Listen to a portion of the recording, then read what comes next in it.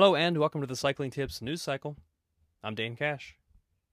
Your story of the day: the UCI has unveiled its newly reshuffled men's and women's World Tour calendars after weeks of planning and discussions with stakeholders around the sport. The updated schedules released on Tuesday condense 41 races into only a little over 3 months, from August to early November.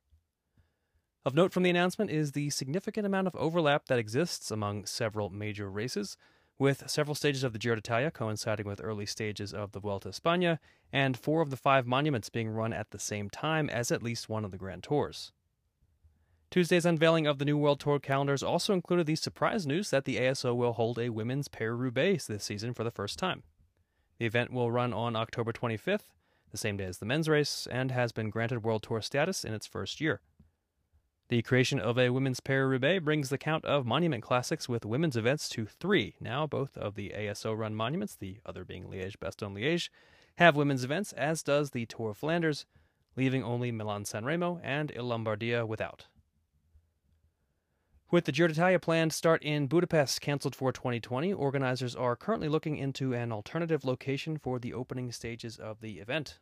According to La Repubblica, the RCS is planning to start the race in southern Italy, with a specific host town still to be announced.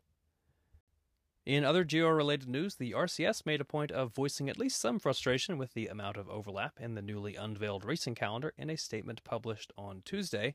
The RCS said, quote, "We made a number of alternative proposals which, in our opinion, would have resulted in reduced overlaps among races in the calendar. These proposals have not been adopted.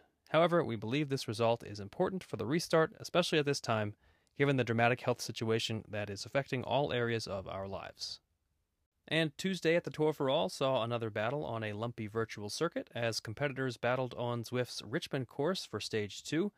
In the men's race, Michael Gogol proved the fastest finisher of a select group with some serious firepower.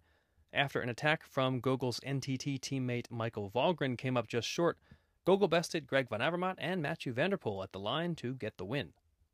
On the women's side, Ashleigh Moolman-Pasio put in a powerful solo dig in the last kilometer and held on for an impressive victory ahead of Lauren Stevens, with Moolman-Pasio's CCC Live teammate Marianne Vos nabbing third.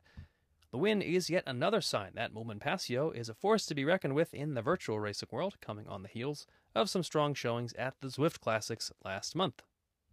That's it for today's news cycle. I'm Dane Cash, and we'll be back tomorrow.